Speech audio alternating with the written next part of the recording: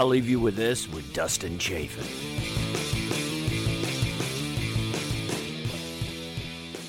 This crowd tonight, I felt like, it's one of those crowds where it's just like you can see them so well. You know what I mean? That's a part of the thing. Like when a club is like too lit, and you can see they're very white. Yes, you see the whiteness. You see, like I hate it when I'm on stage, and then I don't know if this bothers you, but I have like this weird tendency when someone like puts their hand on their face or something, any sort of gesture that looks like you're not interested in me. Yeah. I just can't not like freak out and focus. Like it doesn't matter how well the set's going. Yeah. And so what's wrong with you? Yeah. Oh, I'm sorry. Do I not please you? Yeah, and it's always the guy in the front row. It's always somebody with the hands on the face, and it drives me insane. And it's just like it's such an insecurity that I have that I can't get over. I'm telling myself that I'm gonna like let a lot of these things go that I do on stage that are just they don't help me. Right. They don't get more laughs. Sometimes they kind of do if I rip somebody. Right. And then sometimes, like, I've done that, and it just makes them all uneasy. Like, yeah. How insecure are you? Yeah. Oh, I'm really insecure. Try, you will laugh. But you know what someone told me once? Someone said, leave that person alone, because for all you know, his dog ran away today. True. Yeah. It might not be. But then why come to a fucking comedy show? If your dog died. Just deal with your dog somewhere else. Yeah, you would think. But my ego's up here. Yeah. I need you to like feed my ego more than I care about your stupid dog. No, but yeah, you're right. It is about like you don't know what that person's going through. Right. You don't know what is behind that face. But that's the weirdest thing because when, we get up there, it's like you don't know what you're getting with the crowd. You know what I mean? And it's just like what was your initial take on them tonight? Well, tonight was it's Connecticut, so that's always a crapshoot. Yes. Connecticut's one of those weird places that it could go really well or they could totally turn and not be into you at all. And I thought they were here to have a good time, So it's like it's kind of one of those nights where it's like they prepared for it. At least they prepared to come to a comedy show. Because a lot of times, you're in the city and you're doing shows and it's like everything else was closed. Yep. Broadway's, it's a Monday. Yep. There's no Broadway shows or whatever. And they just happen to come into a comedy club. Yeah. So that right there is a completely different vibe from an audience. So I felt at least this audience prepared to come to this show. Yes. Which was the Boston Comedy Festival show. And I'm here with Kevin Downey Jr., one of my favorite people in comedy. Thank you, sir. It's and you're one of mine. Yeah, I always talk about you. It's such a good vibe. We kind of jump into this thing here. I don't really do a regular intro, but I'll leave you with this with Dustin Chafin, and we're just kind of going to go off. This is the road edition, which I think is going to be a cool thing I want to start doing, with guys on the road. So Kevin and I, we've known each other forever. I didn't even want to tell you how long because it dates us as people and especially as comedians. Yep. Does that bother you when people like get I always hate it when people ask me how long I've been doing comedy. Because I feel like there's a lot of guys that have been doing it longer than me that fucking suck. So don't make it such a big deal that I've been doing it a while. Yeah. I don't think that matters. Because there's a lot of people who do it a long time, and they don't do it right for many years. You know what I don't like about it is I've been doing it 28 years. And I'll ask someone, how long, they'll say, how long have you been doing it? 28 years. And they give me a weird look now like, oh, you're old. No, I know what I'm doing. Yeah, exactly. You're still in it. You've survived. Yeah. Who do you want flying your airplane when you're going on vacation? You want the 22-year-old who just got his license, or the 65-year-old who's like, I've been doing this forever. My kids are grown. Who cares if I die? Like they have nothing to lose, and they're great at it. They're great at it. No, but that's but it is a thing there's a little bit of weirdness that comes with ageism and different things in comedy, and like, people think that and just they think that there's such a misperception of where we're supposed to be at a certain time in comedy, or it's like at 5 years it just happens, or this amount of years it happens, and I think that's why I have a hard time we were after the show, sometimes talking to people because I'm always afraid they're gonna fuck it up. They're gonna say something that's just gonna make me go, God damn it, why don't you talk to me? It's like we had a good time. I was up there giving my jokes. And then, it's like you're kind of like me in a lot of ways. And that's what I like about you is like, because when I first started comedy, it's like you were one of these guys that I saw that would come in and be this kind of weird dude and like flashy dressing weird and different. And, and it made me feel okay because you remind me of my high school. So we would definitely have been besties in high school. Right. So it's like we'd go to Depeche Mode concerts together. We'd be, borrowing outfits. But that's what I like about you is you are just not afraid to march to your own beat. Wow, and thank you. Do your own thing. And it inspires me because I wear this cowboy hat, I do my weird shit, and it's like, who cares? That's the best part about comedy. Yeah. This is why I don't fucking work in a cubicle. I could do whatever I want. Yep. I could do whatever. I could, just like as a kid watching Kinison and guys like that and Dyson. Like that's the best thing about this is you could do whatever you want. Yeah. I got to say, both of us, we don't have that cookie cutter. Like when I started doing comedy, it was a comic wearing a T-shirt with a jacket over it and sneakers. Sure. And jeans. And that's what every comic in New York City was doing. And there's no one doing what you do. Like if I see a guy on stage in New York wearing a cowboy hat, I'd be like, text you right now, Dustin, you better get down to Broadway. You want to see this motherfucker. Yeah, that's happened a few times, actually. I remember I've gotten alerts when young guys are wearing cowboy hats. Alerts. Like, there's a guy at an open mic, and he's wearing a cowboy hat, a Johnny Cash shirt. I think you need to do something about this. But, yeah, well, it's funny because it's like, probably not that many comedians are probably discussing the, outer appearance of a comedian or anything like that. But to me, I started comedy because you can add all those different elements to yourself. Yeah. Like I went to fashion school, I went, artist, different things, and then it's just like painter and things, and then I do comedy as well. So you can add it all into what you do. Yeah. And so I think that's what's exciting about it, But and just even watching, Dice and Kinison, it's like a big part of them was their, kind of their rock and roll presence. Yes. And I've always said your act isn't just your jokes. Yeah. It's the way you stand, the way you dress. Sure. I blank on his name. Who guitar player, he's got a band, Chris something. You'll know who I mean. Chris. I don't want to fall Chris in Isaac? love. Yes. Yes. Something I learned watching Chris Isaac. Everything you do, everything you say, everything you wear, that is your act. All right? Like when you go see Chris Isaac, he's not wearing a flannel shirt. He's not, he's got his stage outfit. Oh, yeah. Yeah. I mean, yeah, it's a whole thing that just works within what he's doing, and it's just like also sex appeal, which is something that, I don't know. In the beginning, it's something that was important to me. I feel comedy should be kind of sexy. Absolutely. It's like someone gave me, and they didn't give me the advice, but I heard someone say, you can be in show business, and that's great. But if you're in show business and people want to fuck you, then you're really going to go places. Absolutely. People have to go, yeah, I love it. And I told you, there's the club owners like, that's a good-looking man. I want him back. Yeah. Like, that's what you want. That's what everybody wants. It's funny because I was, Leah, my girl, and she's a comedian and everything, and we're talking, and we both wear these rings, and we're not married, but we, we're live together, and we're eternal partners, all that bullshit, but we don't bring the government into it. And, it's funny, sometimes I do better when I don't have the ring on. Because I feel like it's, I wear this ring on my wedding finger, and so people assume I'm married, but I don't, I don't do wife jokes or anything. Right. But I'll say girlfriend and whatever, and I think it confuses people. But it's funny, like when I have it off, sometimes I do better because it's like I feel like not that I'm this guy that's trying to get laid all the time, but it's like sometimes just an illusion of like, hey, that possibility. Yeah, you're flirting with it, flirting with this thing, and it's an illusion, and. Yep.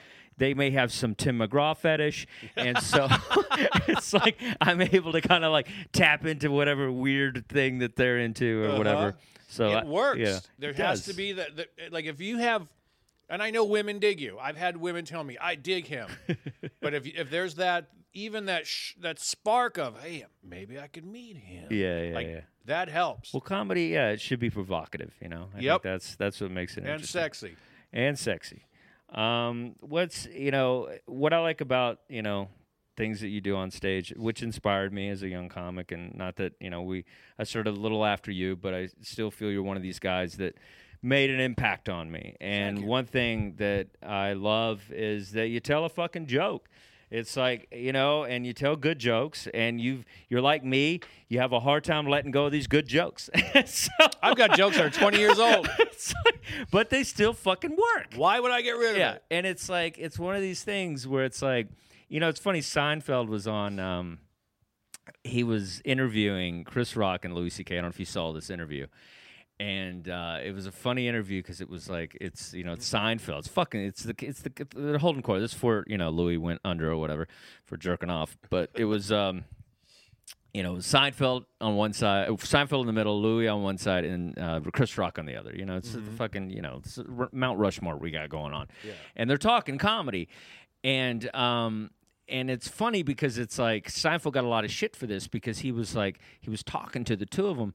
And they were just saying, yeah, we do a new hour every year and whatever. And he's just like, oh, so you guys aren't real comedians. You're just like, throwing out some new thing every year. And like, you're not like honing something over, like it was funny because it's like a lot of people are saying, how outdated Seinfeld looked by saying that. Like, You're not real comedians because you're not doing this thing that I do. Right. But at the same time, it's just like, I feel like there is a beauty to just honing something and just making it a part of your act that works. And Rickles did fucking Rickles. Yep. Like that. I mean, it was a Rickles thing that he did, and it was very similar to what he did in the '60s and what he did in the '70s and the '80s. But it was a thing, and I'm not saying you shouldn't write, but I feel like especially in a gig like this.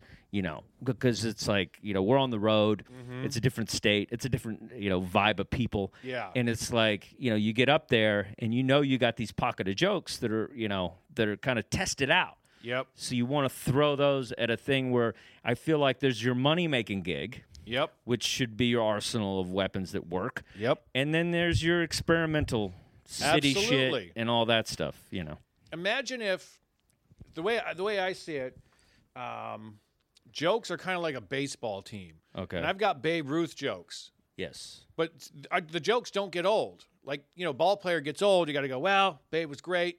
Yeah. Now I got to replace Babe. But if you have jokes, I have jokes that are 20 years old. And, like, I've had one guy go, I heard that joke. You did that 20 years ago. I know, but it's still funny. You know what I'm not doing? I'm not doing, like I used to have a joke about that movie Alive where the soccer team crashes. Sure, I'm not doing that anymore. Yeah. I had a good year with it. Yeah. And, now it's time to let it go. Yeah. But I have jokes that I wrote last week that I did tonight. Okay. I had one or two that I just wrote. I was like, I'll throw these in.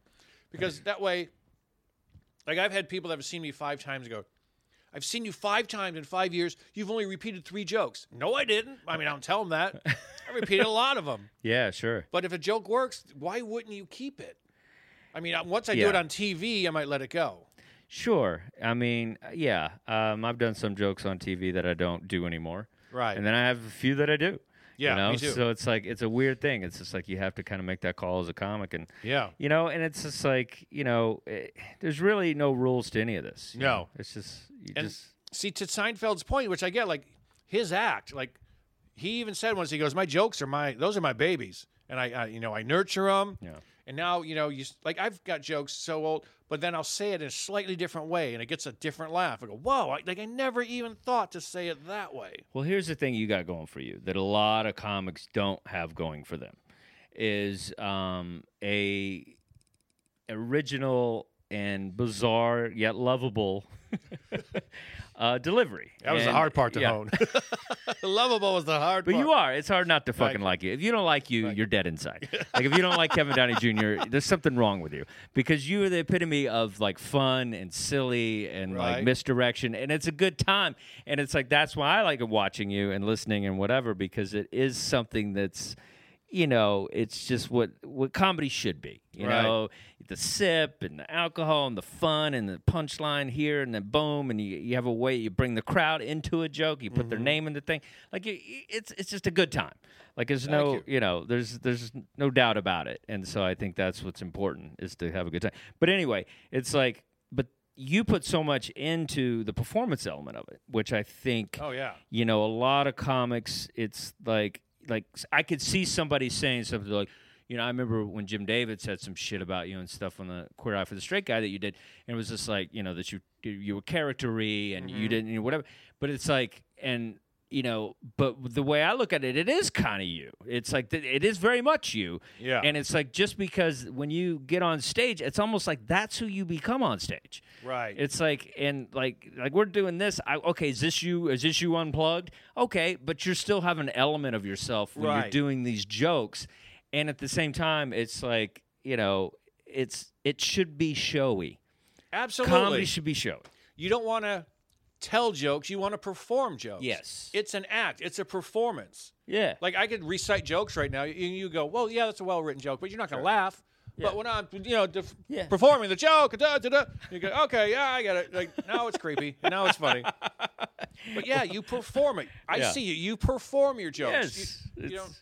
But, I mean, how many guys, this is going on around the country. Yeah. I can walk into a club and I go, all right, that's a comic and that's a comic because they're wearing the flannel and the hoodie and the sneakers. And all they do is they go on stage and so smoking a little weed and here's my weed joke. Yeah. And they're reciting their hack weed jokes that they're all doing. And we've all had weed jokes, but they all start with, I smoke a lot of weed. That's the setup. That's not a setup. And they're not performing. They're telling a joke. Yeah. And you could even have a great joke, but if you're just reciting it, you go, that's why people think comedy's easy. You go, you just stand there and tell jokes. Yeah. Not if you're good at it. You are performing. Yeah. Look at it. And I'm really bad with names. I should know her name. Just died, 7 years old. If God wanted Jews to bend over, he'd put diamonds on the floor. How can I not remember her Joan name? Rivers. Joan Rivers. Yeah. Joan Rivers didn't tell jokes. She performed. Rodney performed. Sure. She felt her material, and she was like, it was more about like, how she saw the world and this like crazy, like manic, funny, weird, crazy. But performing. Yeah, absolutely. That's when people say, can you give me some advice? I would say, have fun and perform. Yeah. Just don't stand there and, so I live with my mom. Ugh. Yeah, it's funny is I can't, I've even tried to do this, I've tried to put on like storytelling shows and stuff, and we talked a little bit about it earlier, but I feel like, not everybody should tell a story. No, I can't tell a story. I can't tell a street joke. I can barely, I can't do either one. I love street jokes. My brother is really good at street jokes, and I can't tell him. He's so good at them. And it's like, but that's all he can do. He could never do this. Right. And my dad always thinks he's funnier. My dad is always like, why isn't he the comic? Yeah. Like, you're this weird, pensive, crazy, like, he doesn't understand why I'm the one that fucking does stand-up comedy for a living. So it's like, it's funny how, I remember my first joke that I told. I remember I was with my friend's family, went to like a lake house. My friend Brett, and we're hanging out, and I'd heard this joke. I don't even know where I heard it. That's the thing with street jokes. And I remember they asked if anybody had a joke, and I was probably like 9 maybe, and I was like, yeah, I got a joke. I did this joke, and first joke I ever told in front of an audience. And I remember I said there was this guy that he moves to this town, and it's a coal mining town, and he gets a job as a coal miner, right?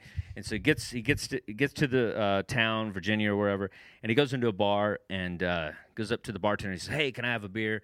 And the bartender goes, "Here's your beer," whatever. And he's like, "Hey, all right, hey, I got a question." And he's like, bartender's like, "Yeah, what do you need, buddy?" He's like, "So are there any girls around here?" He's like, "Nah, man, there ain't no girls around here." And he's like, "Oh, okay, all right." And so he goes to work, comes back next day, orders a beer, hang out with the bartender, and then he goes, "Hey, just any girls come by, man? Any girls? Any news of any chicks anywhere?" And he's like, "Nah, man, still no girls."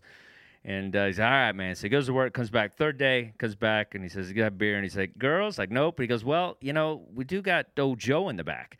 And he's like, "Oh, no, man, I don't play that shit." Whatever. He drinks his beer and leaves. then he comes back next time, and then he orders beer, and he goes, and the girls, no, but we still got old Joe in the back. He's like, okay, well, if I do go back there with old Joe, who's going to know? Well, me, you, Joe, and the 2 other guys. He's like, who's the 2 other guys? Holding Joe down. He don't play that shit either. So, I'm like 9 telling this joke, this long-winded fucking street joke, and it's like, I think that was the first laugh I ever got from a joke, and I was just like, okay, I love this feeling. Yeah. I had to revisit it years later in my life. And I'm sure there's some guy that actually does that somewhere. Oh, I promise you. That's his closer. I promise you, yeah.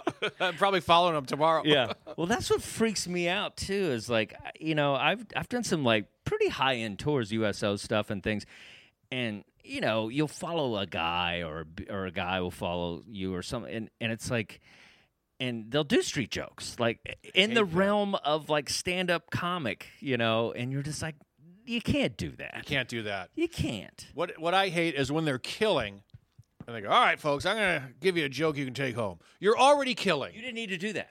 Didn't need to do that, and I got to go on after you. Yeah. It was unnecessary. Yeah. The only time I've ever told a street joke is when either the microphone dies, or if I say, all right, folks, I'm going to walk from the stage to the bar and get a beer, but I don't want to stop performing. So I walk off stage and I tell a street joke, which I hate doing, but I don't want to lose the focus, and I got to have the crutch to yell, sip, or if it's empty, it doesn't work. But hopefully someone just brings me a fucking beer. Yeah. But otherwise, and I don't even like doing that, but never do I do a street joke, ever. I've had to follow people just ripping the joint up. Yeah. And then it's always a filthy street joke. It's always, so these 2 homos are banging each other in the can. Well, that's the thing we were talking about before, where it's just like, people want to just come up and tell you these outlandish, ridiculous, like horrible, like racist, homophobic, fucking crazy fucking jokes. The 2 Negro faggots are going at it. and that's the thing too. Is like you can use that. Yeah. Oh God. And well, that's the thing is, you have to be nice to these people. Yep. Because they're the crowd. Yeah. I mean, and you do. I mean, they paid. We performed. Okay. Sure. I'm not going to say, sir, that's offensive. Get away from me, because now I've ruined everyone's evening that's listening. Yeah, it's definitely this weird element, of like, but I always get pissed off. It's like, my whole thing is like, you didn't even buy a fucking CD, so I got to listen to you. Yeah. It's like, at least have a little class. Yeah. Buy my fucking CD, buy my stupid card or whatever the fuck I'm selling. Or tip me, whatever. I'm not fucking prideful, and then I'll fucking talk to you. I'll let you tell me your stupid fucking jokes. I will listen. I will fake laugh. I will be your buddy. But you're not gonna buy my shit. You're not gonna give me an extra 20 in my pocket, and I gotta listen to you. And then you might throw in some other weird shit about what I should be doing. You know what's even worse? When you're at your merch table, and some guy comes up and goes, "Hey man, this is really good. Oh, thank you, sir." Yeah. And they camp, and you're trying to sell your stuff. Go away. And they're blocking the table, and you just see Get the fuck 190 people walking past because they can't get 20, to you. 40, 60, 80 bucks. Just gone. Thank you, sir. Can you just step aside and we'll talk after? And then he doesn't even buy one. No. Yeah. you know who else I like? Do you know, have you ever seen Dane Cook? I like him. Oh, yeah. Okay, thanks, sir. Could you just step aside? I used to like Bill Cosby, but I can't anymore, and I have his records. Okay, could you just get the fuck out of the way? Either hand me a $100 bill or get the fuck out of the way. Yeah. Fucking camping right in front of your merch table. We're fucking gypsies, bro. You gotta let us sell our shit, man. It's a weird thing. What's like the weirdest thing that people have said to you after shows? Like any like just bizarre things on things you should do in your act or anything like that? Or I get a couple of things. Now everyone thinks I'm gay. Okay. And what I get is the local like the married dude who wants guys to blow him. Oh God. And so they're like, they're like, you really are gay, right? No. No, you can tell me, dude. I mean, you want to just go get a beer? I'm like, what? No. I don't care if you're gay, dude. And it comes down to, come on, you want to suck my dick? No. I've told you 9 times. Now fuck off. Now I'm like,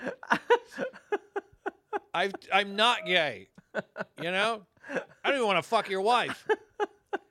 Go away. I just like flock of seagulls. Get off me, man. Yeah. It's just a haircut, bro. Yeah. I get the straight guy. Yeah. Back off. I get the straight guys that think I'm gay. Yeah. And obviously the people like, the two Negro homos are going at it. You can use this joke. Yeah. I get that. I get people that think I really am like that weird guy on stage. You kind of are. You're Sort half of. and half. You're half. I'm and half and half. Yeah. I had an old roommate who goes, on stage, that's like Kevin Concentrate. You take everything out, and that's... Yeah. Which I get. But these people are like, so, do you like unicorns? I'm like, what? Yeah. I don't...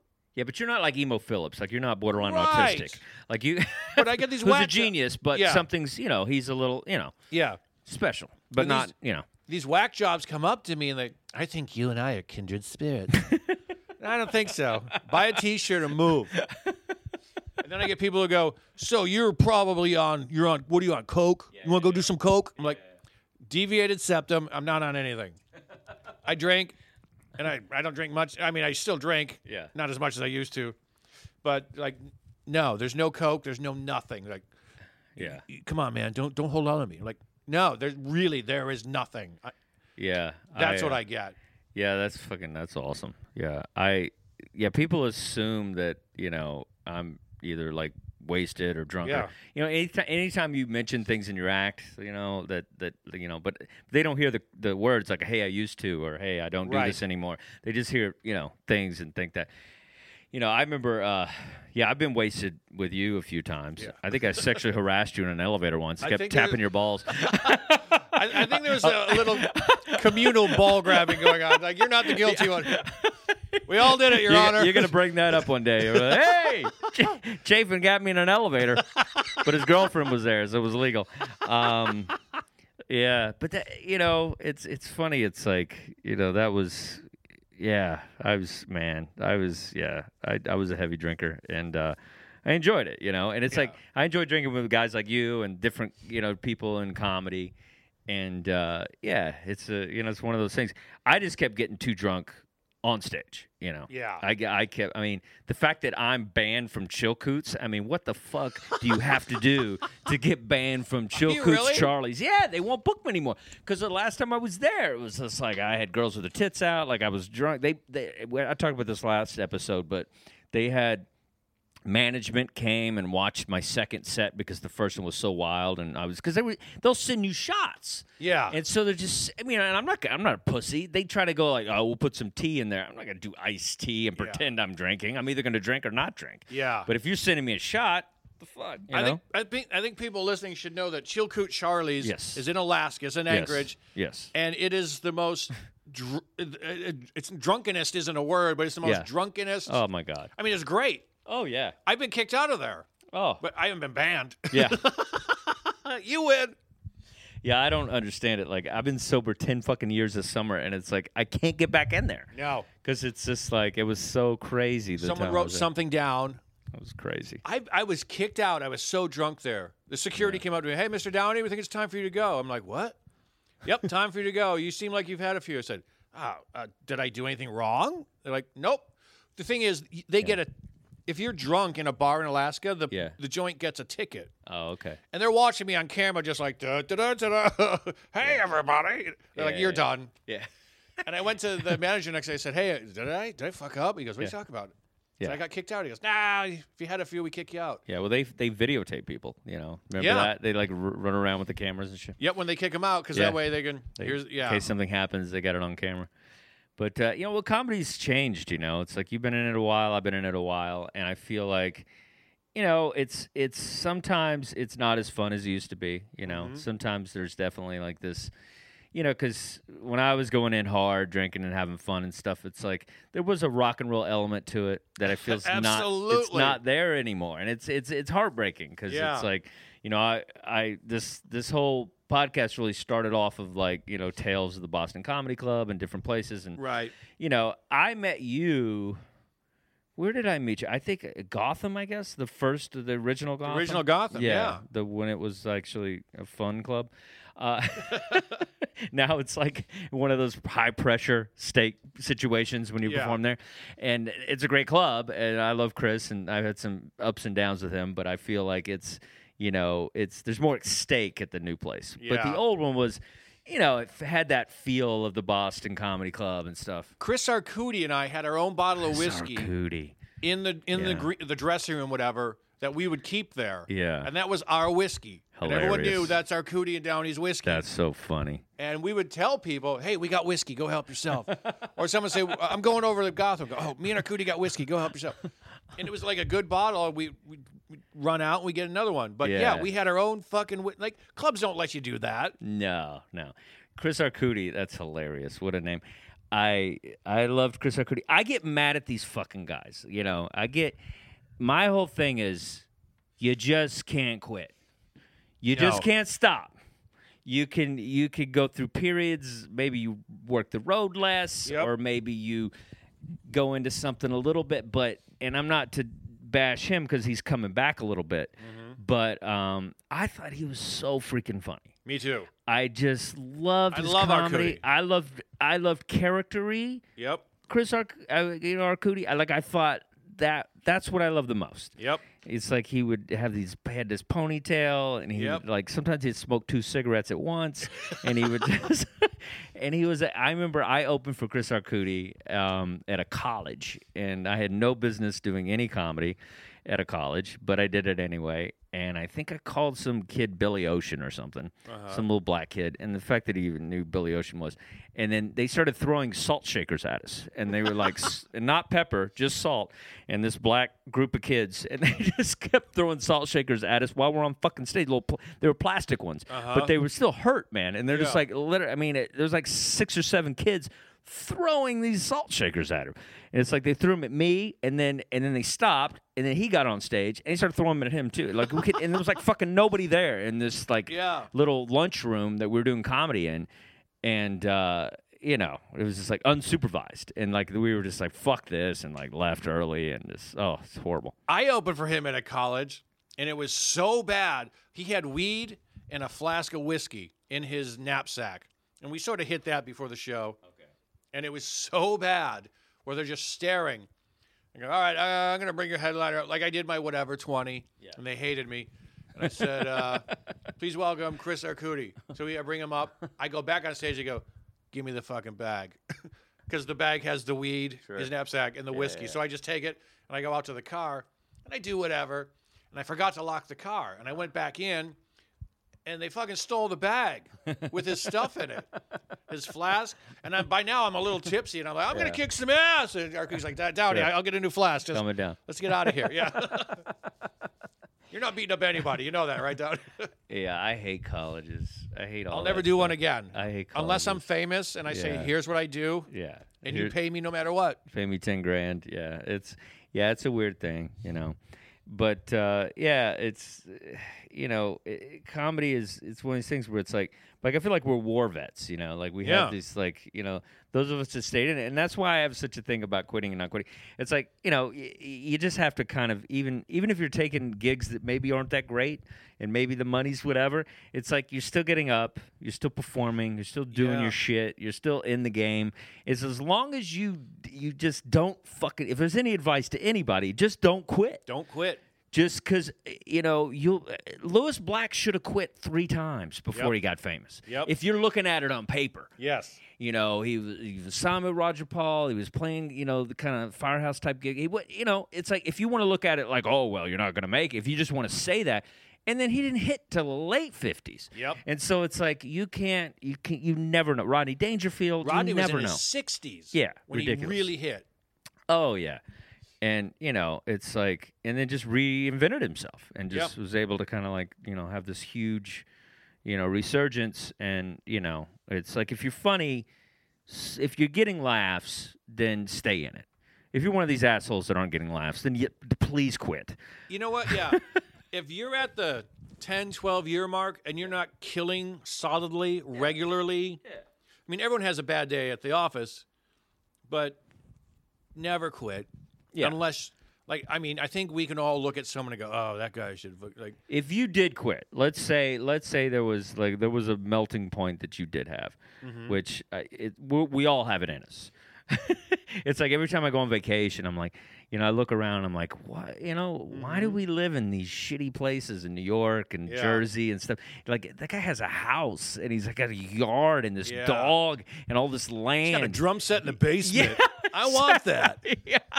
And you look around and you're just like, why don't I want that? Yeah. It's like, I'm guarantee I'm as smart as whatever the hell he's doing to make that money to live there. I could totally do that. Yeah. A union job or whatever it is. Yep.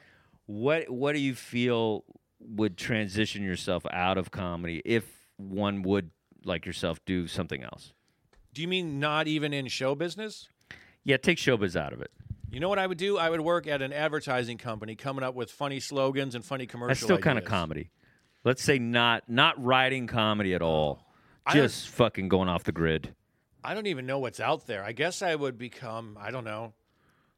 I guess I do an electrician's thing for a year where you got to be like... That's stressful, too, because you could electrocute people, man. Yeah, see, I don't want to do that, though. See, I don't know what I would do. Well, there's no plan B. That makes you a comic. You know, it's like, because, it's like, that's funny that when I ask you, hey, what do you do? You're like, I just write funny No, dude. Like, that's basically stand-up. Yeah. I want to be Don Draper. Yeah, don't we all? That's funny. Well, I did quit once. Did you? No, here's what happened. What happened? I decided I was going to quit. I was like, I've been doing this 8 years. Yeah. And it is what it is, and I'm not digging it. Okay. I'm not going. So I was doing, what's that chain in Philly? It used to be a real chain. Now there's maybe one or two left. Laugh House? No, it was only a local Philly chain. Okay. Can't remember the name of it. And I was like, that's it. This is my last weekend. I was middling. Okay. And I said, I'm done. So I'm just going to bang out these 3 shows. And they were the 3 best shows I'd ever had in my life. Okay. And I said, now I get it. I have to stop caring. When you stop caring, and people tried to tell that to me, when you don't care, you kill. Yeah. And it just never clicked until I gave up. I said, I'm done. I didn't care anymore. Wow. And then was just 3. I was like, I'd never killed like that. 3 in a row. Yeah. They were just screaming. And I don't know what I did that passed as a joke 20 years ago. Yeah. Probably wasn't that good. But I was like, oh, my God, now I get it. I can't quit. Yeah. So I never thought about quitting since then. Yeah, I feel I'm constantly looking for that don't care thing to happen with me. I feel like it'll, like, I'll, like, conquer it for, like, a month, and then I'll just have some fucking bullshit audience, and they just, and I just can't take it, and then I just end up having this, like, meltdown. And it's not a crazy meltdown. I'm not like a lunatic. It's not like fucking, Tom Hanks in Punchline where his dad shows up. Yeah. He's like crying on stage with his brother there who became the doctor and he didn't. But, it's just like, but that is the true essence of becoming good at this. And you know where I felt some serious anxiety tonight. It comes and goes. I can't control it. Sure. Like I was at points slightly paralyzed. Now, normally I have 2 drinks and it goes away, but there was none of that tonight. Sure. None of it. The audience either. Yeah. And the anxiety sometimes. Here's the thing. If you had $1 million in your bank account, you wouldn't care. Because you go, I don't give a fuck. Like, I don't even need comedy. Sure. Right now, I think we both have this thing where, like, we need this. Because what else can I do? Like, someone takes away my vocal cords or says you can't perform. My last job, I was a supervisor of switchboard operators. Guess what? The internet took that away. No one's making phone calls anymore. So I don't know what. There is no plan B. Yeah. I run a bar, I guess. I would be a bar owner if I had the money to buy a bar. Well, here was one thing to back it up a little bit with you. I remember because, I always, was some guy that, I probably did 4 open mics. And after I did 4 open mics, I said, I'm just going to work for a club. And that's kind of what I've always done. I'm one of these guys that, like, I never wanted the anxiety of being at the mercy of somebody else. I wanted to be able. I'm going to work for my shit. I'm going to get my stage time. I'm going to whatever it takes. I always have a show. I'm never not going to have stage time. Right. I'm not going to be one of these guys that just fucking, has to like, dance around with somebody and bullshit and fake laugh and fucking pretend, and I just can't do that. And I remember working at the club at Gotham. I was like a day manager or something, and just working for Chris Mazzilli and all that. And remember, you were one of the guys that, like, you've been a road guy, and like, but you were one of the few cool road guys. Mm-hmm. Like, you didn't have a guitar, you didn't, like, you didn't have a trunk full of props. Like, you were, and you came in all, kind of just, I don't know, just like rock and roll, and I always call you the bassist for The Cure. It just, and just, you had this kind of, you had a hipness to you, right? And that a lot of road guys didn't have. And so a lot of the road guys, I feel like, were just guys that, kind of gave up. And then it was just like, and it made it feel like the road was failure, Right. It made a lot of these guys, because a lot of the road guys aren't good and aren't original. Right. And so they fuck it up. And so it's like, it makes you feel like that's like a death, sentence to be on the road. And you were the opposite with me, because I feel like you could come in and make a splash into the city, and you started getting some TV stuff or whatever. But I don't know. That's just the way I feel about it. Thank you. I actually started in the city. Oh, okay. And the anxiety was so bad, I went onto the road because I was just just racked with anxiety. Yeah. Because I was like, who's in the crowd? What could happen? I'm like, you know what? No one is going to see me in Ohio. Yeah. I'll go get good in Ohio. Yeah. So I would do the city, but then I would do the road, and I made a mistake. Like, was hanging out one night, and someone goes, I haven't seen you in a year and a half. I thought you quit. And I was like, uh-oh, I fucked up. Yeah, Time to do more city stuff. Sure. And that's probably when we met. Okay. Because I had started in the city, went on the road, and came back. And I think that's when we met. Yeah, I probably said, hey, nice leather jacket. And then we started talking. Yeah. Bases of The Cure. That's hysterical. Yeah. You had some Hutch jacket on. Started skiing a Hutch. I was like, yeah, that's fucking cool. Hey, nobody rocks a tan leather jacket these days. It's nice bangs. And that's how we started talking. All right. So, it's funny with you because there's, you kind of live in this world that's happening, with you, with kind of the back of the room, or green room, if you will, of comics. We've, noticed this, I don't give a fuck attitude on social media that you have. And it's, it's funny because, it's like I get up there with a cowboy hat and, and I do my thing. And then I might even go a little like, blue statey and whatever.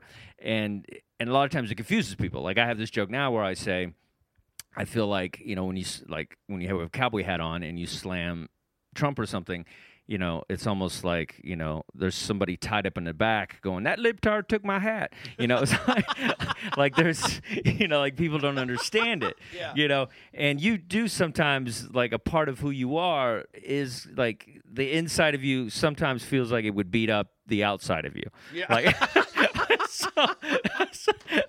that's and so, but do you remember saying to me, because for those listening, I'm really like annoyingly pro-Trump. Sure. And you came up to me once, you go, man, you think the way I look. Yeah, exactly. And, and the pro-Trump thing is like, you're one of the few people that I'm okay with it because you never change who you are with me.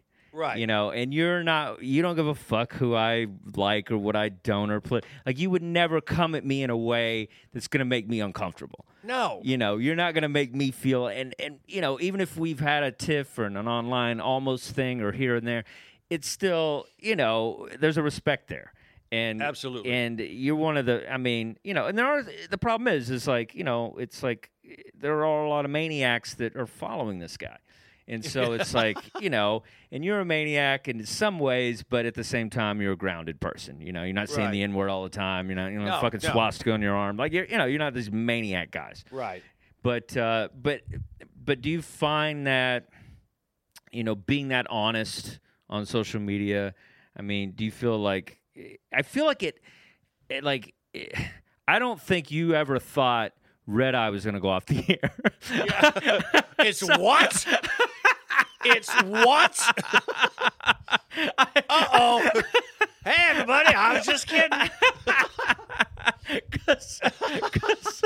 Because every time I see like George Gallo and like Terry McNeely, and I see these guys, and I always give them shit, and I'm always like, you guys are fucking geniuses, because they're just because you're tapping into this market of like, they'll go to like San Antonio or Texas or Oklahoma, and they'll just sell out theaters. Yep. Because they did some little video called Danny the Democrat, or Gallo's like making fun of the sore losers. Yep. And it's like they've really tapped onto it. Whereas with you, it's like you kind of keep your comedy life separate.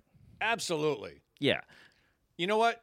Now, here's the flip side of that. I was on Long Island recently, and I had a group. There's several groups, but 11 in total that said, hey, we came to see you because we like what you say on Facebook, and we thought, well, let's just see this dude. Maybe it'll be funny. And then they're like, how come you didn't? There's no Trump stuff. I'm like, I don't do it. There's no political business. Interesting. It's just me fucking around, and I am pro-Trump. Yeah. But I'm just fucking around with people and trying to make it funny. Do you think you'll ever get to that point, or like if you haven't toyed with it at all? Or? Unless someone says, we want you to do political stuff, the show's in 4 months, then I would write some political stuff. Sure. But no one gives a fuck what I think. Yeah. And no one, I don't, I have friends who are so far left. Mm-hmm. George Bush blew up the Twin Towers. He did that, right? Yeah, okay. But I've got these people coming at me. They read my stuff on Facebook. They're like, Downey, Hillary drinks the blood of babies, right? Okay. You believe what you want. Like, I'm not going to argue with them. But no, unless someone's paying me to do it, no. Yeah, the climate that we're in now, it's very, I don't know. It's just, it's. There are 3 low-level bookers that are no longer booking me. Oh, because of it? Really? I'm fairly certain. Wow. Okay. However, the flip side is I'm getting some corporate stuff because these people see me and they're like, hey, don't tell anyone, but I'm really on your side. And I've got this corporate thing. It's $1,250 for 20 minutes. You want to do it? They're like, of course I want to do it. Wow. So what I'm losing with these 3, and there could be more, I don't know. 3 people that I know have not booked me and have fought with me online. I get a lot of texts from comics that say, what's up with Downey? Do you really? Yeah. That's great. I get guys, not a whole bunch, but there's 2 or 3 guys that once in a while will be like, oh my God, did you see what freaking Kevin, and it's funny because I know you in ways that they don't. And then I know kind of what you're about. And I grew up with certain people in my family and stuff. And so, I understand why one would be fed up with what, the same old shit we've been getting for years and years and years. And so Trump comes along, it becomes like this thing that's like, let's rattle the cage and whatever. I get it. I get all that. Do I think he's the guy that should be rattling the cage? That's another conversation. Right. But I understand it. Mm-hmm. And so, but I could say, you might be wrong on some things, and you be able to say I might be wrong on others, and who gives a fuck? It's like, it's your opinion. It's what you like. Yeah. It's like, some people hate jazz. You know, it's good music, but they fucking hate it. So it's like, I just feel like, politically, it's like one should have their own opinion. But in comedy, though, it's, what's weird with you, because it's like you're allowing it to be separated. Is where like a Bill Maher or, certain comics where, Louis Black and, they're very open about how they feel politically. Yeah. And, You know what? I haven't really changed, though. I used to be a big lefty, and I still believe what I used to believe. Yeah. I want equality for everybody. Yeah. You're a lefty with a gun. I get it. Exactly. I'm a lefty with a gun. But I do find the left, we talked about this earlier, the left has gone like a new dimension of left. Yeah. Like we were always like, I may not agree with you, but I'll fight for your right to say it. And now there's this new whole far left, I may not agree with you, and I will get you fired for saying what you say. Yeah. And I'm not just one of those cats. So, I think the parties have, sort of shifted. And I was never a Republican. And one of the things I love about Trump is he killed off 15 fucking Republicans just killed him off. Yeah. And I think the new Republican Party is people like me, these like pissed off Democrats, which is where I rank, some libertarians and some independents who gay marriage, all for it. Smoke weed, all for it. And Trump is kind of like that. And I get why people don't like him. You know, this obnoxious, grab him by the pussy. Like, I get it. Yeah. Well, the thing is with him, it's like, you know, I hope we can get it back to comedy, but I feel like, you know, it's if he had ran as an independent, I would have respected him more. Right. You know, the problem with him is he's just fucking yanking that GOP chain, and it's just, it's like, fuck you, man. It's like, that's what bothers me the most. Right. It's not, I mean. And I totally get that. It's like, ugh. It's like, and these people are crazy. Some of these evangelical people, my family included, man. Yeah. I got family, fucking dad and whatever. Like, they don't, you know, they believe all this shit. And it's just like, he's not like this Christian Huckabee. That's a guy that, if he's the Christian guy. Yes. Like, if you vote, if that's what you're going for, that's the guy you should have supported. Yeah. But Trump is not that guy. He's not that guy at all. Not even close. He's a former Democrat, and I think he just became a Republican because Hillary already had the Democrat nod. Yeah. He's like, I want to run. Who can I run? Green. Fuck the Green Party. I guess I'm a Republican now. But see, I don't think people know this about you. I don't think they know that you give a shit about, you know, like rights and things like that on people and gay rights and stuff. Oh, yeah. Because I don't think they feel that because when you're online, you're a maniac and you're going and you also, I feel you're this like, you know, you're a troublemaker online. That's exactly what I'm doing. It's a place where, because I know, you're one of the reasons I got off Facebook. But I feel like I tried to link you in something. I'm like, oh, he fucking unfollowed me. I'm completely off. Oh, are you okay? No, it's not you. It's everybody. Oh, okay. I just have a fan page. That's the way to go. Yeah, I completely got. No, I didn't get rid of you just by yourself. But I feel like, you know, a lot of times you'll say something on there that is just, you know, meant to create this controversy of like people reacting. I have said, you know, Jim Delakis? Sure. He goes, I get what you're doing. Yeah. You start a fire, you back off, and when it goes down, you throw more gas on it. Yeah. And now he comes and he plays. Sure. But a lot of that is just like, you know what? I'm going to say this. And I'll tell people, I'll text someone, hey, watch what I'm about to put. Yeah. It's going to be great. And I put something, fuck you, Downey.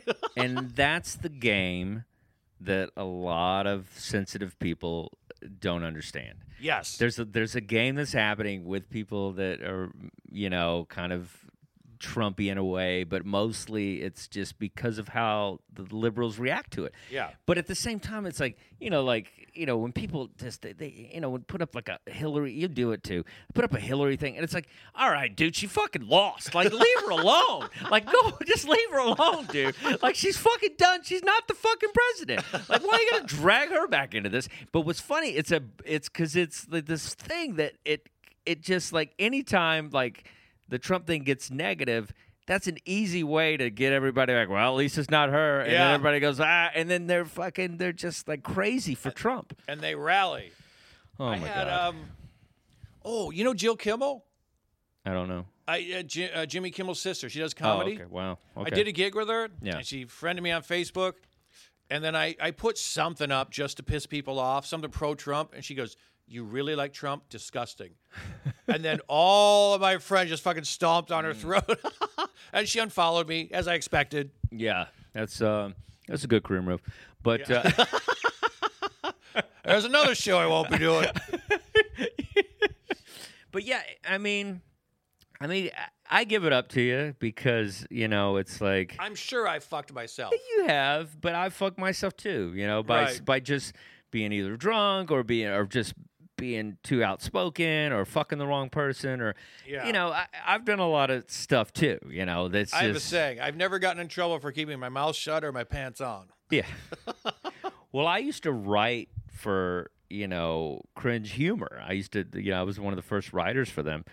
And, you know, I remember I went after Last Comic Standing. Mm-hmm. And it was one of these things where I wrote an article on it, and it was called, you know, The Day the Comedy Died. And I felt like I had a really bad experience with them. And, you know, I auditioned, and it was during the afternoon, and it was just like, they wouldn't. And it was funny because I was headlining there. This is before that bullshit headlining happens at Caroline's. We're like, hey, I'm headlining a Tuesday. Like, it was a real headlining gig. Right. And it was like, and I was auditioning for this, and then they basically just cut me off, like, half joke in. Like, I barely did a joke, and they just cut me off. And I stopped. And it was like, and it was when they had, like, it was just the two producer guys. It was before they ever did stand-up comics that would have anything to do with it. And I remember freaking out on them, and I asked them, before I left, I go, have you guys ever done stand-up? And they were like, no, we haven't. And I said, well, then you got no business judging my stand-up. And then it just became this thing, and they flipped out, and they were just like, what the fuck? Do you know my comedy pedigree? I'm a producer for The Tonight Show, and I've launched all these comics. And they flipped out on me, right? So I write this article about it. And like a year later, one of the guy's sons is looking online, right? And he finds this article, gets back to his dad. I mean, this is like, these guys are millionaires and shit. Yeah. And they go to Al Martin and try to get, I had a show at the Broadway Comedy Club, like Dustin Chafin's Uncensored Comedy Show, and they try to get my show taken out of Broadway.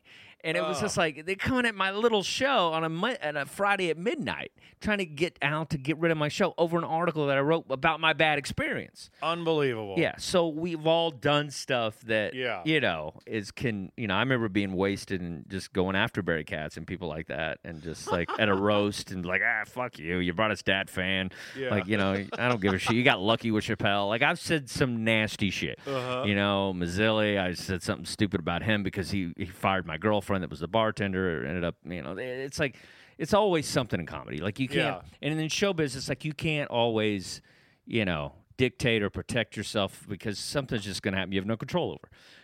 I'm always shocked that anyone takes that shit seriously. Something I say on Facebook.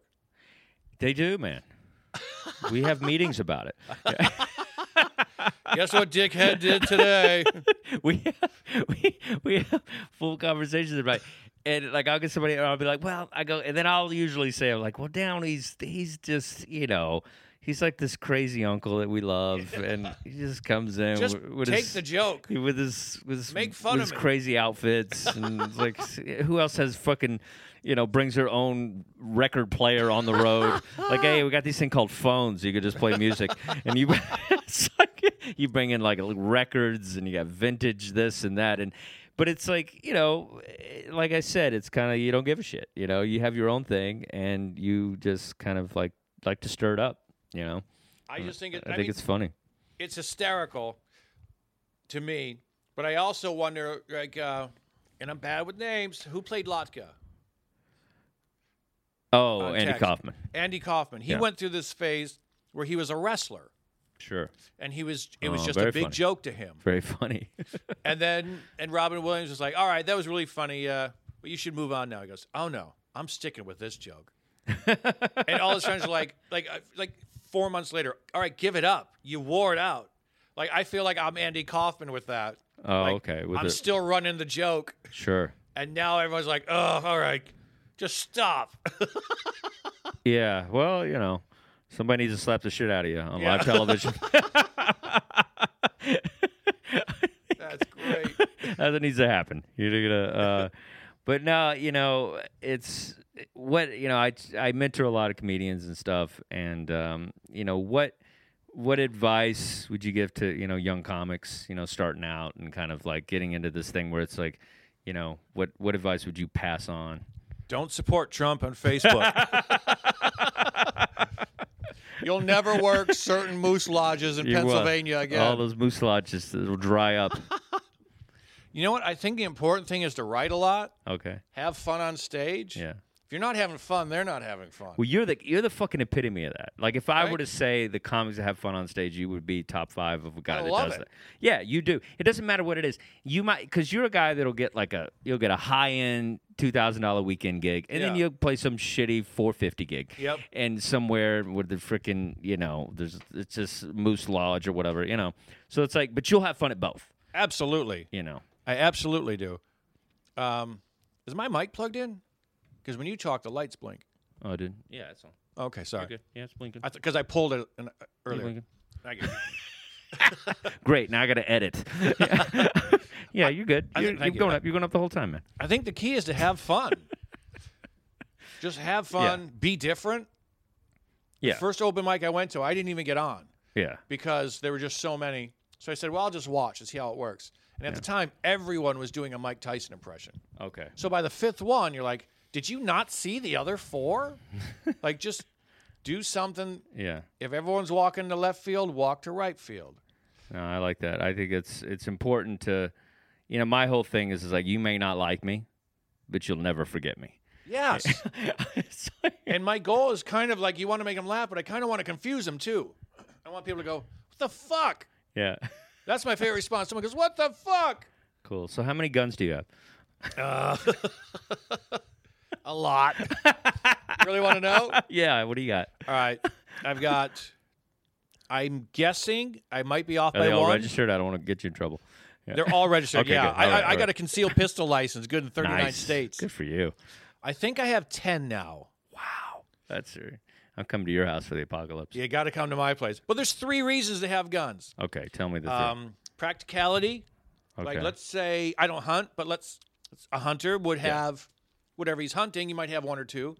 Self-defense, that's practicality. Sure. Another reason is collectability. I've got 2 pistols from World War II. Okay. Captured by GIs and brought back. Oh, wow. Okay. I dig those. Sure. And some guns are just fun to shoot. Like, I've got a 22 caliber Luger. It's hysterical. How, I mean, like, your first gun that you bought, okay, I mean, you look like it could go either way psychologically with your with your vibe that you put out. I was shocked they let me buy one. Yeah, well, but do you feel it was relatively easy, or this person did their job when they sold you a gun? Here's the answer. And I'm pro-gun, but I'll tell you this. Okay. I can get a gun faster than you can adopt a cat. That's fucked up. It is. Yeah. It is fucked up. I understand where your position is, and I respect it, but I just still feel that that's, See, here's... Yeah, I mean, I get that's it. You shouldn't be able to get a gun faster than I can get a gun in 15 minutes. It's going to take a week to get a cat. Yeah. And no one's ever walked into a Denny's with a bunch of cats going, killing people. But I feel, that's like the kind of topic, gun control and stuff that, like, because I feel like whenever you talk about gun control online and stuff, I feel like you're going at it about as, you can't take my guns kind of thing, as opposed to kind of the sensitivity sometimes of, all these crazy things that happens when these idiots get them, See, that's the thing. Now, right now, there are 100 million peaceful gun owners. Yeah. How do you find out the whack job who's going to... You see it in their face. That's the thing. I think so, too. All these fucking guys that do all these crazy... Like, how would you sell them a gun? I wouldn't even sell them a pocket knife. Like, you could see it in their face. That's the sick part. Yeah. Like, that guy, he shot some Arizona congresswoman or something. Look at him. Yeah. This guy eats his own shit. Yeah. He's fucking crazy. Yeah, but he's never done anything, so he has the legal right to get a gun. Okay. And you just got to, like... You're not going to kill people, right? I did a comedy gig in Pennsylvania, and recently, probably about 2 months ago, and they were raffling off guns after the show. And it's just like, like it was nothing. You think about it. It's just like, hey, here's this freaking semi-automatic. Wants a gun. Yeah, here you go. But, yeah, I mean, one last thing about the political stuff, just because I feel like, I wanted to discuss it with you. So, do you feel that you would possibly, is there anything Trump could do that would make you not want to follow him? What would he do? What would he have to do for you to be like, all right, you guys are right, this guy's a piece of shit? Because I feel part of it is pride, because people, you don't want to be like, you guys were right. Oh, I think everyone has that. Oh, okay, yeah. That's the thing that keeps everybody in it. Yeah. Here's, if he didn't... The told you so thing. Yeah. If he didn't follow through on his promises, okay, I'd be like, you're right. Like, I had friends say, you know what? I voted for Obama. I fucked up. I don't like him anymore. Gotcha. And I know people who said, I wish I voted for the guy. Yeah. I mean, he won anyway. Sure. But if he didn't follow through with his promises, what he said he was going to do, I'd be like, okay, well, he said he was going to kill ISIS. He didn't do it. Gotcha. I mean, he did. they're down from like 35,000 to 1,000. These numbers, though, bro. I know. This is what they're floating. It's what they're floating. Like they could have 700 more join today. I don't know where these numbers are coming from, man. I don't know. What do you get? What do you get? The ISIS accurate ISIS numbers? Like nobody gets those. I actually, here's another little KDJ quirk. Give me everything. What? I study crime stats for fun. Okay. I gather crime stats. I read them and I write blogs about them. Okay. And I follow. Like I probably take in like easily 6 hours a day of talk radio. Okay. Like I just scan the dial. Like I've got the ones I like. I like Rush Limbaugh. I used to listen to Ed Schultz. He's on the left. You know him? Sure. Okay. So because I would just get pieces of it, and then I'm online checking this and that. And I like BBC for news and Fox. I used to read CNN. Not into them much lately, just because there's been some lies. Yeah. And but people will Fox actually News has lies too, but everyone lies. Yeah. But I found Fox lying. Yeah. I'm like, oh, that's a lie. Okay. I know that's a lie. But the thing that lost me on CNN was there's a black guy with a gun who got killed by a cop in Milwaukee. Okay. All right. And for 6 hours, CNN didn't say the cop is black too. They let it fester. Gotcha. And then they said, oh, the bad guy had a gun and the cop was black. Well, now Milwaukee's rioting. Like, why'd you let that happen? Yeah. Then they have the sister of the guy killed. And it says, sister of victim, shot by cop, calls for peace. And she goes, don't burn, don't riot, don't tear up the streets. And they cut her. But if you let it go, she goes, do that in the suburbs. Take it to the white people's neighborhood. Don't do it here.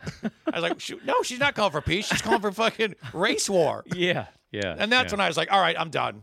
Like, you don't need to protect that woman. She's calling. She's 16. She's upset. I get it. Sure. Don't fucking lie to us. Yeah. We see what she's doing. Yeah. And I was like, okay. Like, I'm kind of done with them for a while. But, yeah, if he didn't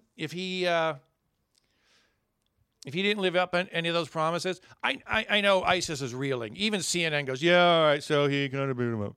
Like, they are reeling. But if I'm sure they are, but I don't know if it's drastic as much as they say. Like, those numbers are pretty freaking drastic. I don't think that's, that's a little much from 1,000 to like 40,000 or something. It's just, Well, they're not all dead. A lot of them just said, all right.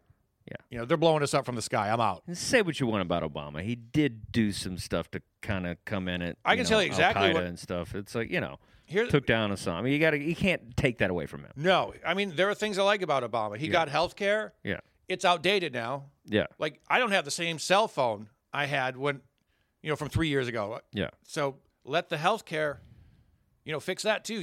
You gave me a better phone.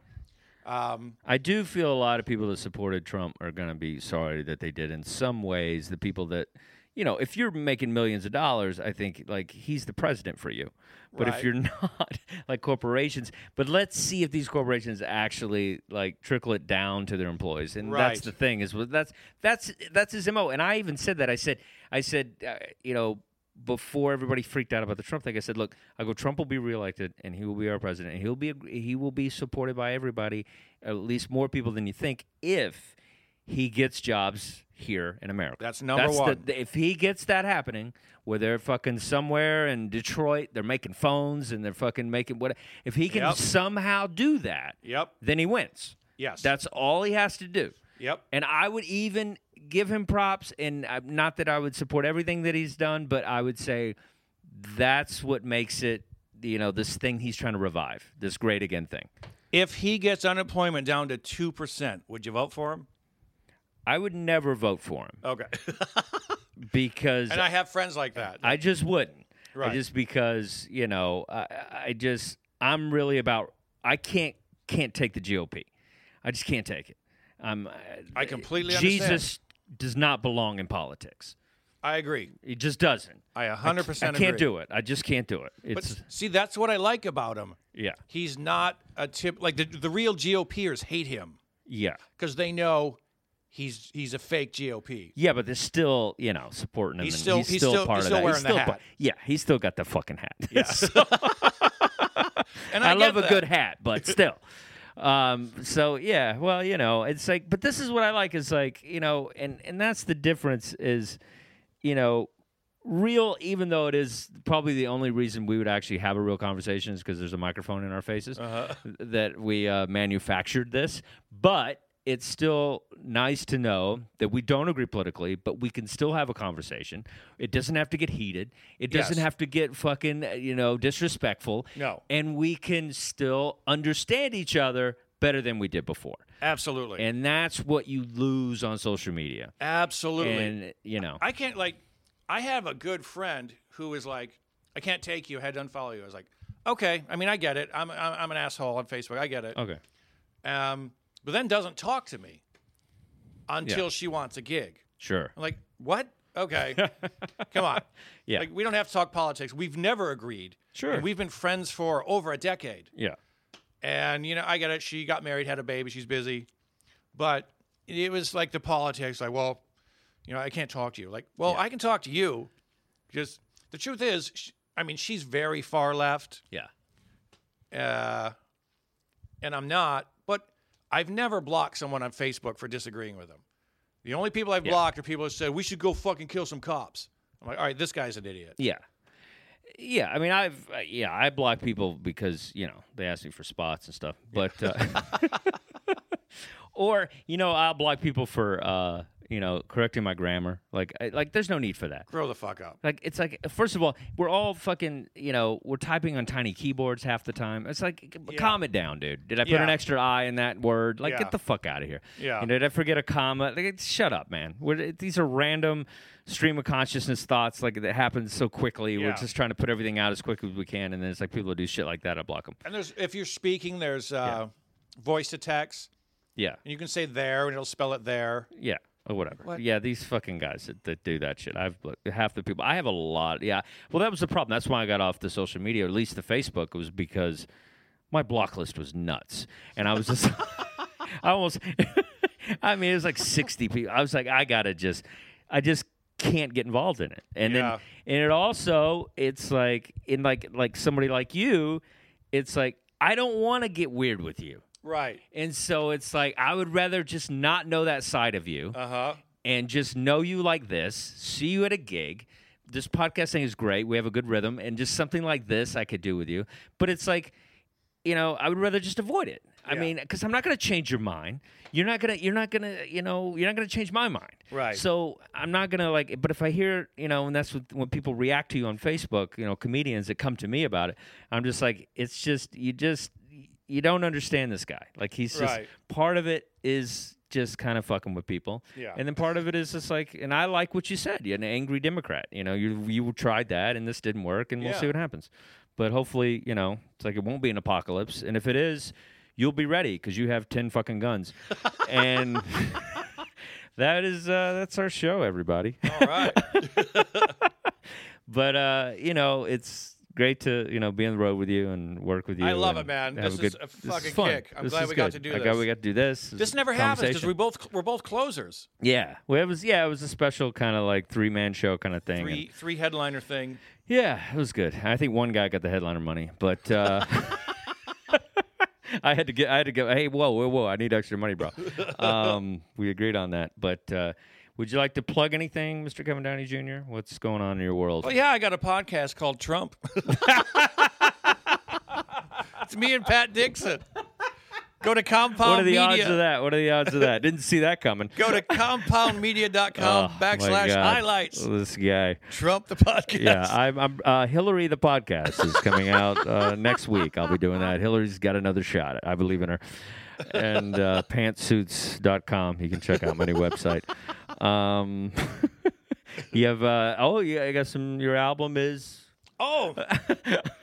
well, because of you, my album is now on Spotify, iTunes, and Apple Music. Nice. It's called Duct Tape Lip Balm, and you should buy it now. Very cool. It's a great album. Thank you for the help with that. Yeah, absolutely. I got to help comics get to the next level. Get out of the 70s.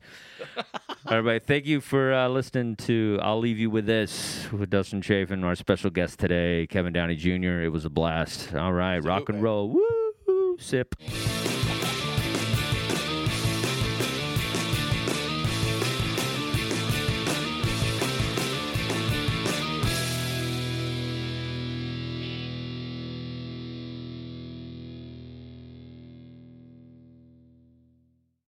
say goodbye to your credit card rewards. Greedy corporate mega stores, led by Walmart and Target, are pushing for a law in Congress to take away your hard-earned cash back and travel points to line their pockets. The Durbin-Marshall credit card bill would enact harmful credit card routing mandates that would end credit card rewards as we know it. If you love your credit card rewards, tell your lawmakers, hands off my rewards. Tell them to oppose the Durbin-Marshall credit card bill.